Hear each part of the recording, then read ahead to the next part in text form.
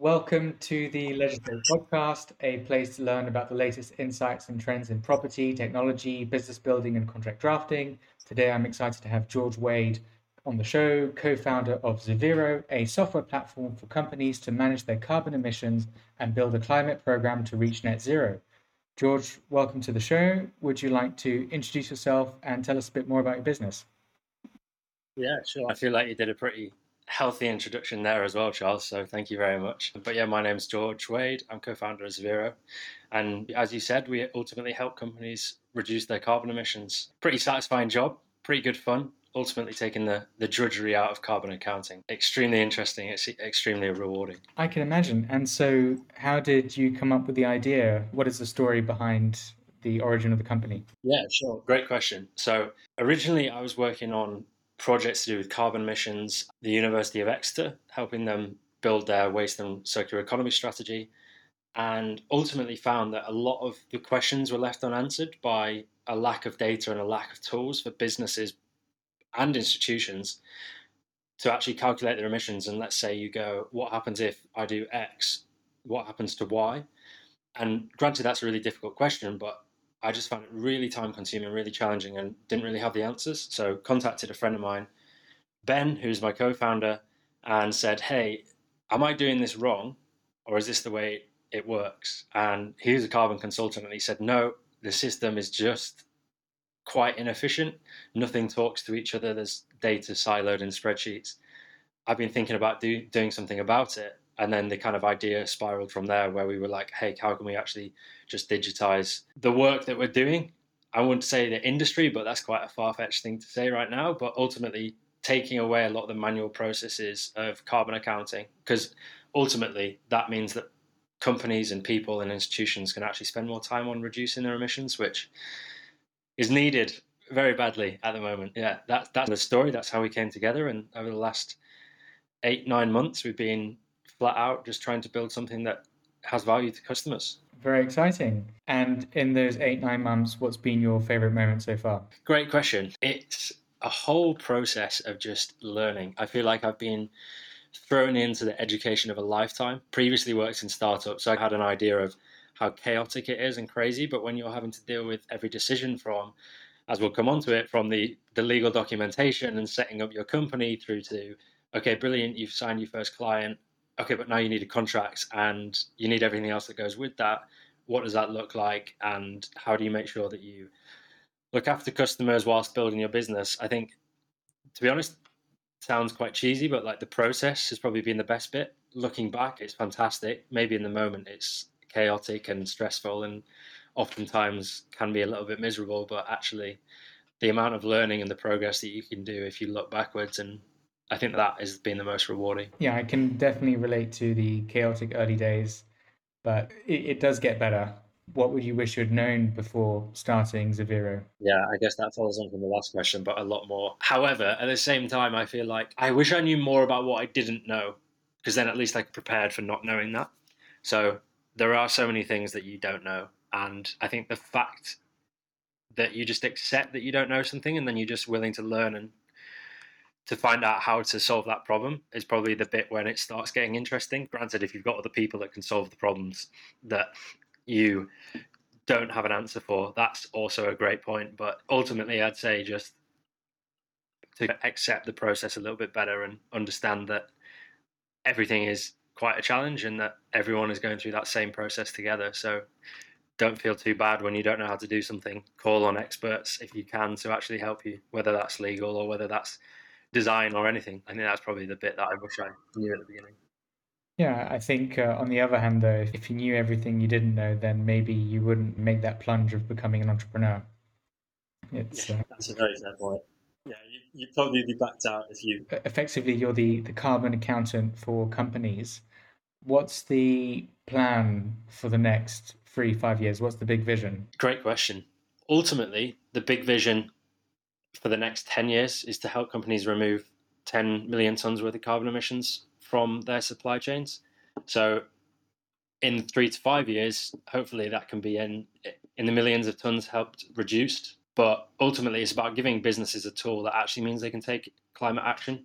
I think that's ultimately our key goal, and everything links back to us being able to help companies both understand their impact and understand where to focus their resources, their time, and to really actually think, okay, we've got this. Here's our plan to take action. No longer a question of what happens now and how do we help tackle climate change from our business. I think that's the vision, is if we're looking at it from a customer perspective, that anyone that uses the Zevero platform has the knowledge and the tools to take climate action, and they've kind of got a plan to reach net zero. If we can get to that point, hopefully sooner than 3 years, especially for kind of the customers that we have now, I think that's really the goal. And now you've already been, working with clients and starting to look at their data and help them account their carbon. Where do you see the biggest opportunities for carbon removal in the supply chain or in the business generally? Yeah, sure. Great question again. I think it really depends. Ultimately, I'd say the biggest challenge right now is that most companies don't actually know what their carbon emissions are. So there's a figure that came out that only 1 in 10 companies know their environmental impact. And when you think about financial accounting, everybody knows whether they've got money in the bank or if they don't have money in the bank. And I think that is the biggest challenge right now, is actually just starting the process, and for a business to take that plunge into wanting to understand their emissions. And then beyond that, the opportunities, I think, is around collaboration. So a lot of emissions are from supply chain. So we work with a lot of breweries, and around 70-80% of those emissions can come from supply chains. So being able to understand where those emissions come from, realize that actually perhaps this specific malt has higher emissions than another one, then we can really start to see progress on a larger scale. It's not just turning light bulbs off and going, actually, we're going to put in LEDs and we're going to turn the heating off at 4 o'clock instead of 5 o'clock. Those are all needed, but they're not at this point almost going to save the world. So I think that the biggest opportunity is in collaboration, taking action in the first place and starting to measure your emissions. And then just from there, when you get an insight, you can start to uncover where your emissions are from. And our customers get quite excited. I think they start to go, wow, I would have thought that would be so much higher.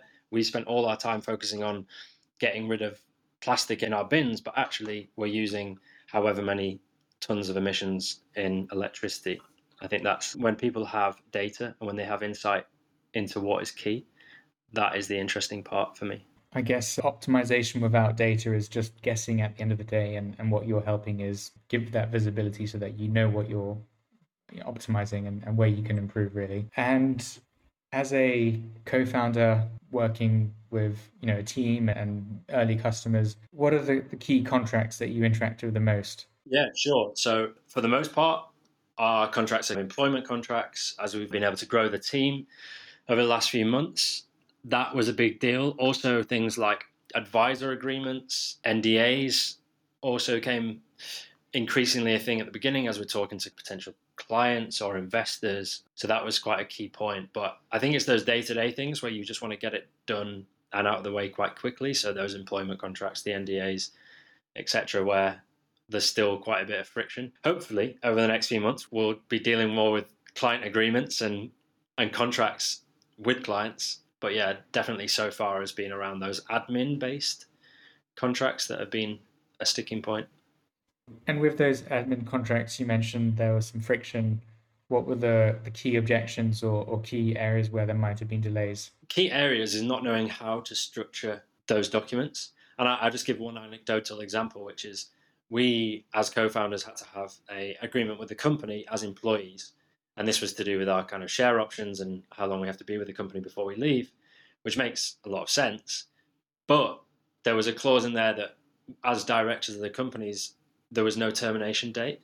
And that meant that essentially we had to pass a board resolution to be able to approve that contract. And it was those small things where you don't know the circumstances in which to frame your legal documents. It can become a huge thing, a huge problem where you go, actually, if we didn't know that, we would have had to do things very differently. Whereas if you've got a company, like yourself at Legislate, where you can frame something and you can explain the documentation and the reason why you choose this, then it just means that you don't have to go, but are we doing this correct or not? I think that those small bits are the key issues. Yeah, I remember as a solo founder doing an employment contract with myself effectively. It was very bizarre, Definitely. but perfectly legal and what we were supposed to do. But I can imagine if you don't have any legal support, it can seem a bit confusing or uncertain, especially when it's your business at stake effectively. And if you're using templates that you download online, it's not necessarily applicable to you, or it might be a US Yeah, contract, etc. yeah. When you're downloading a template online, you don't know where it's come from. You don't know if it's applicable to your jurisdiction. You don't know why a certain clause was inserted or removed. And effectively, with Legislate, we tailor custom contracts every single time you need to create one. And we can do this through our technology, but ultimately by asking you the questions which matter in plain English to configure one of those agreements. Yeah, we don't like templates, and ultimately no one should ever really have to use templates. And so, with that friction, you've now overcome it. Do you use some form of solicitor, or how have you structured yourself to progress in the future on the legal side? Yeah, so we do have a solicitor, but as you can imagine, it's solicitor fees. So we try and avoid legal documentation from solicitors where possible. And then we use online tools like Seed Legals as a really useful way to have everything in one place, but also as we expand on that, we'll need other options. But yeah, those are the ways that we do it at the moment. And then we, as a scrappy startup like yourself, Charles, as you mentioned before, we also have some friends that are trained lawyers that we've been able to pull in to help out on small documentation to make sure that it's correct. So, combination of online tools with the strict parameters, but also falling in favors rather than paying the fees. So that's the trick, I think. Yeah, I think as a startup founder, try and get as much as you can for free. I'm conscious that we've already taken a lot of your time, so I'm going to ask you the closing question we ask all our guests. If you're being sent a contract to sign today, what would impress you? Great question. What would impress me most? It depends on what the contract is. But as we're in the middle of kind of raising money and speaking to investors, what would impress me is if it was a term sheet and it said, here is a certain amount of money for a certain amount of your business. So that is right now would be the thing that would impress me most. Scrap everything else, whether I have to print it out and sign it, as long as it says, here is X amount of money for X amount of percentage of your company. Great. I'm sure that will come sooner rather than later. Yeah, hopefully. Perfect. Thank you very much, George, for being on the show and sharing your insight about Zevero, and best of luck with the term sheets. And hopefully, we'll have you on the show again.